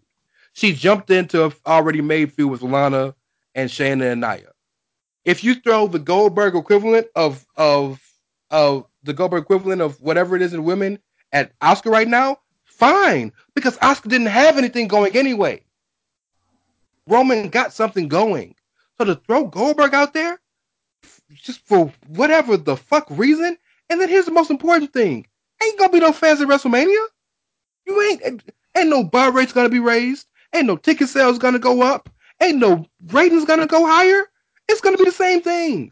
So That actually could work both ways though. That with no fans, like you could run that in the same argument as fuck it, we'll throw Goldberg out there.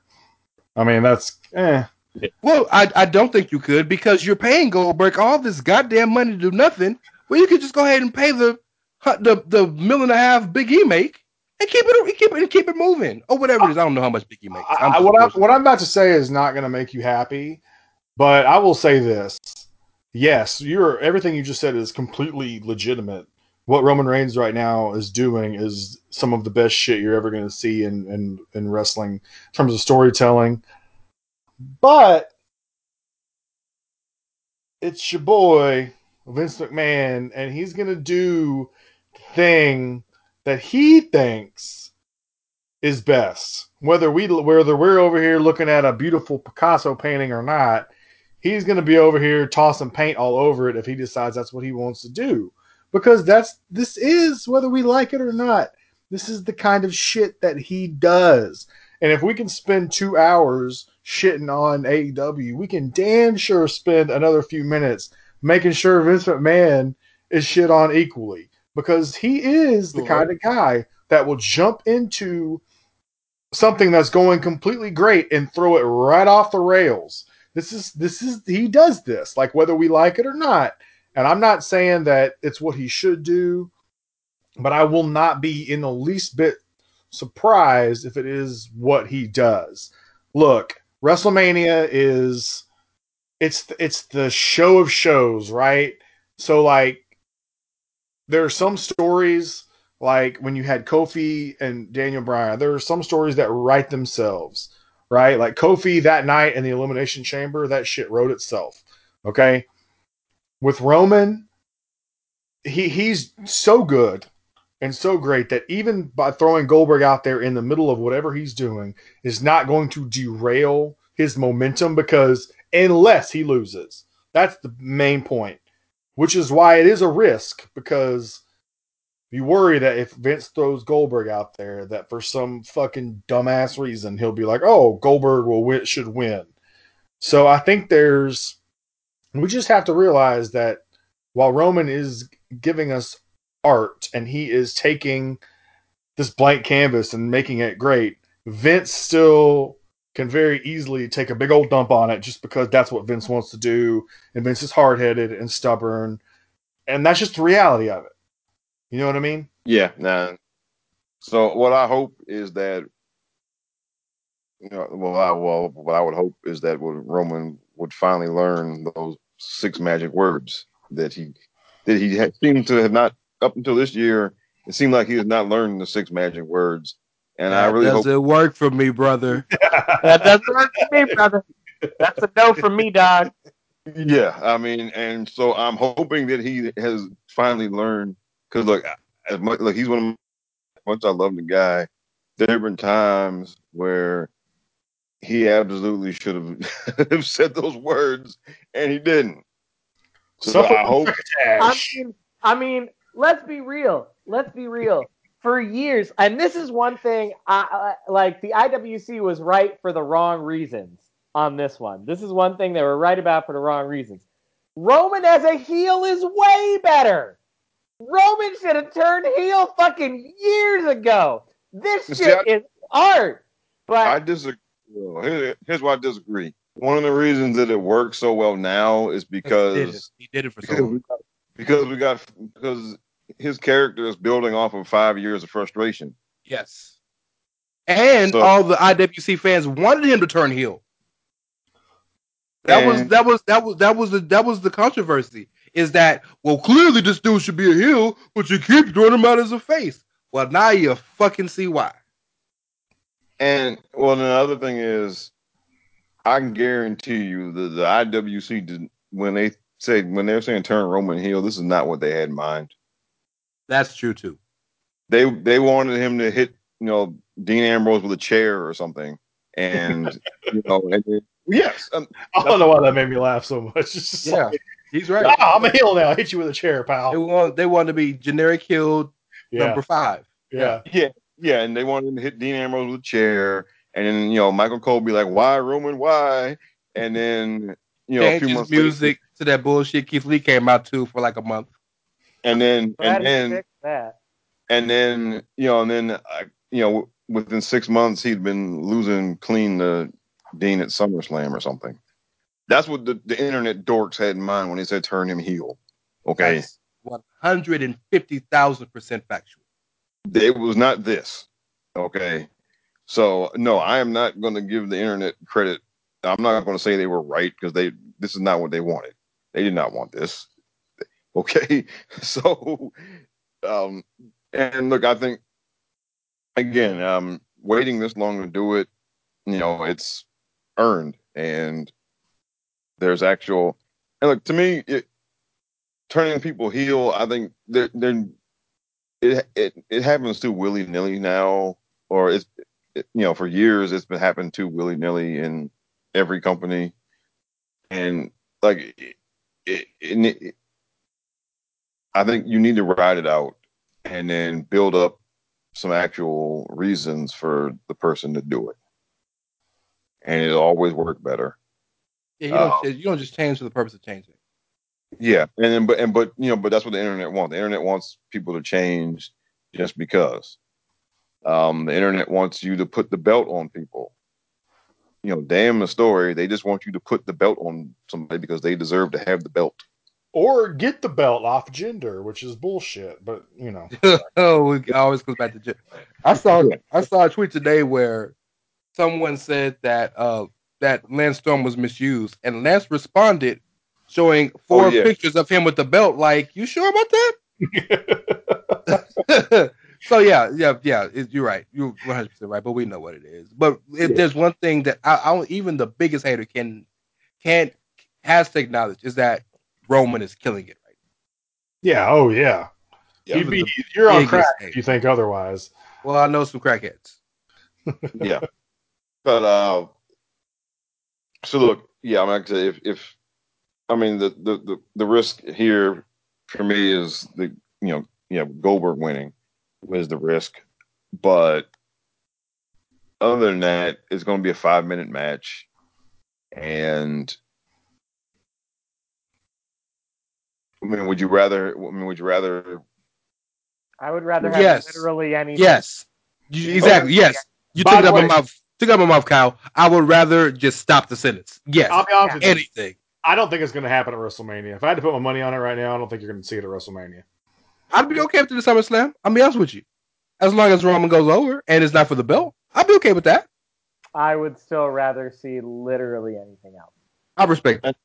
That's fair. That's fair. My thing is just I take issue with people that want to write dissertations and such. And my last thing I'll say about it is because I know some people got upset when they when the news came out that Goldberg resigned in the first place, or it came out that he was still in the contract. All right, and I'm going to take some more shots at our friends on the other side of the street here. If Goldberg became free and available, and for some reason Vince did not want to keep him there, he would be on the Root Beer show.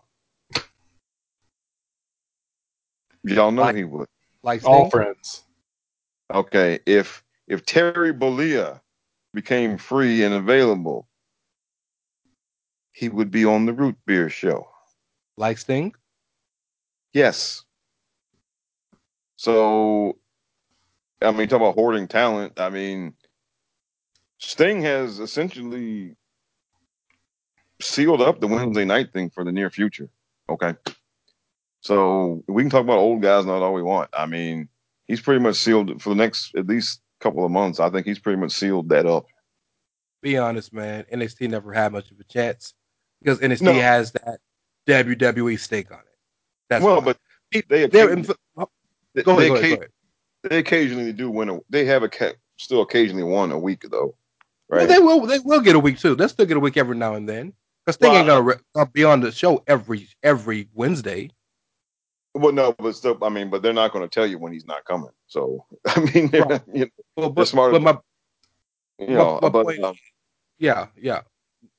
look, I My mean, point is, I know people that were diehard NXT fans, and they say your NXT isn't the same anymore. Why? Because AEW. yeah, I've seen that too, and that's because. And my comment to that was that now they can't pretend. They can't do the thing they used to do, is where they pretend, it's not part of the WWE anymore. Yeah, NXT was different. Yeah. Yeah, and they can't. And now, they can't. They can't pretend that anymore. And of course, somebody, people took issue with that, but whatever. I mean, it's true. Even though, I mean, week to week, the NXT TV is way better now than it was when it was on the network. I mean, and like I've got an argument with somebody about that, and I told them to go back to 2013 and watch some of those Bull Dempsey matches, and then get back to me about how good the weekly TV was for NXT Shout back then. shout out to Bullfit. Yeah, I mean, right. Oh, shit. I Let's get out of here, man. Was that anything? Did you? I know we came up with topics late. oh, Was there anything else you guys wanted to get to? No, I'm good. I had one parting shot about old guys in general. Okay. Okay, and this is whether it's Sting or Goldberg or whoever. Um, to me, as long as they can go out there and not get crippled in the ring, as long as they can go out there and do something, I'm perfectly fine with having old guys on your wrestling show. And honestly, and the other thing is, I don't really care if they, I don't think that they have to do jobs either. I mean, because in my example of this is back in like 85 and 86, Bruno was like 50 years old, or he was over 50 years old. And he occasionally worked, he would work house show match in the Garden or something like that. And they had him work with, Piper or Randy Savage even. And now he didn't pin any of those guys in those matches, but he didn't go out there and job either. And nobody had a problem with it. Nobody was out here saying, well, man, Bruno needs to, if he doesn't put over Randy Savage, then that's just wrong. Nobody cared. People rooted for Different. Bruno. No, but they rooted for Bruno to win those matches. Wasn't nobody talking about it would be bad booking if Bruno doesn't do the job. Okay. They liked Bruno. Bruno was their man. They wanted, Do and you even know what the word booking meant back then? Yeah, it's a regardless, different world. and I'm yes, I know that, and that's why I'm making my old man get off my lawn point here. Okay, Okay. as long as you know, because I it's mean, a as long as you completely realize different that it's world. kind of an antiquated point, I Well, guess do you, son. I'm going to make it anyway because people in 2020 are stupid. Okay, and not you guys, but Well, thank you for that. okay. Thank you for the discernment. But I mean, it just bothers me because you know why? Because back then the old guy got in the ring, and if the old guy was the face, you rooted for him. You didn't care, There wasn't these long, drawn out thoughts about whether this was good long term booking or not, right? I mean, when Terry Funk was still going in ECW, people rooted for Terry Funk to win. Nobody cared whether or not it would have been good for Sabu if he lost to Terry Funk. Nobody cared. Okay, it was good to see Terry Funk and to see Terry Funk still going. And if you like Terry Funk, you rooted for him to win. Okay, I mean, it is perfectly fine for the old guys to win if they go in there. All right, and it's okay. It's a show. Okay, people. I mean, seriously. Okay. I mean, when Dusty worked those last couple of matches, when he was way too old to be in there, it, people were happy if he won. It's okay. It really is. It really is. Okay. The idea that this whole thing about giving the rub to the younger people, if the younger people are good enough, then they will make their good career. Okay. If you cannot survive losing one match, then you weren't that good to start with. All right. Daniel Bryan got pinned in 18 seconds at WrestleMania by Sheamus. 2 years later, he was in the main event and he beat 3 members of Evolution on the same night. Okay. Triple H got buried by the Ultimate Warrior at WrestleMania 12. Okay. Gave him the pedigree. Warrior kicked out on 2, hulked up, and just annihilated him in like 30 seconds after that. Triple H, I think, did okay after that. Okay. I mean, it's a show, people. Just watch the show.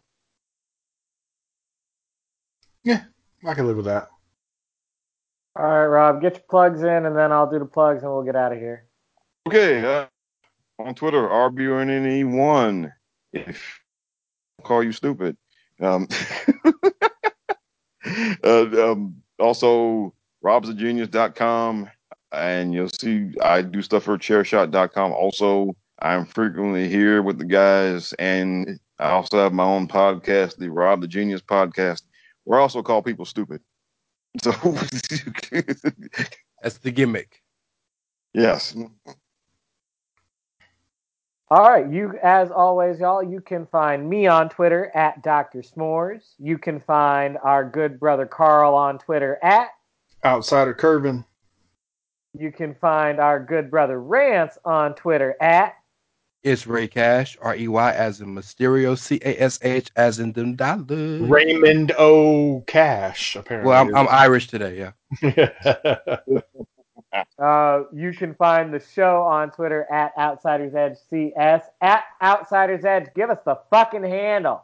It's Hanukkah. Christmas, it's Hanukkah. Come on. It's Rosh Hashanah. I'm gonna light up the menorah for you if you shout me out with that. Hit me up with that Twitter handle, bro. We'll leave you a nice batch of milk and cookies if you just hook us up there. I'll buy you a dreidel.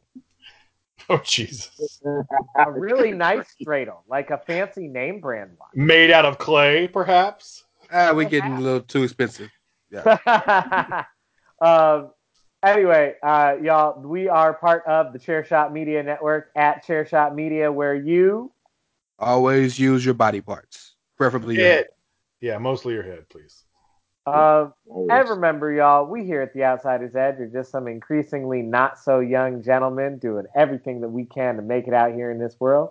And sometimes we're going to say some mildly controversial things like, is it really going to move the needle that Shaq is there? And it might. Honestly, it might. And then other times, we're going to say some less controversial things like, man, Goldberg, get the fuck out of here with that nonsense. See ya! Boo. But no matter what, y'all, we're just out here chasing our dreams, and you have got to respect that. Because as you can hear from my dog going crazy, we surely don't give a fuck. That's dog speed for fuck 'em. Thanks for listening, y'all. We'll see you next time.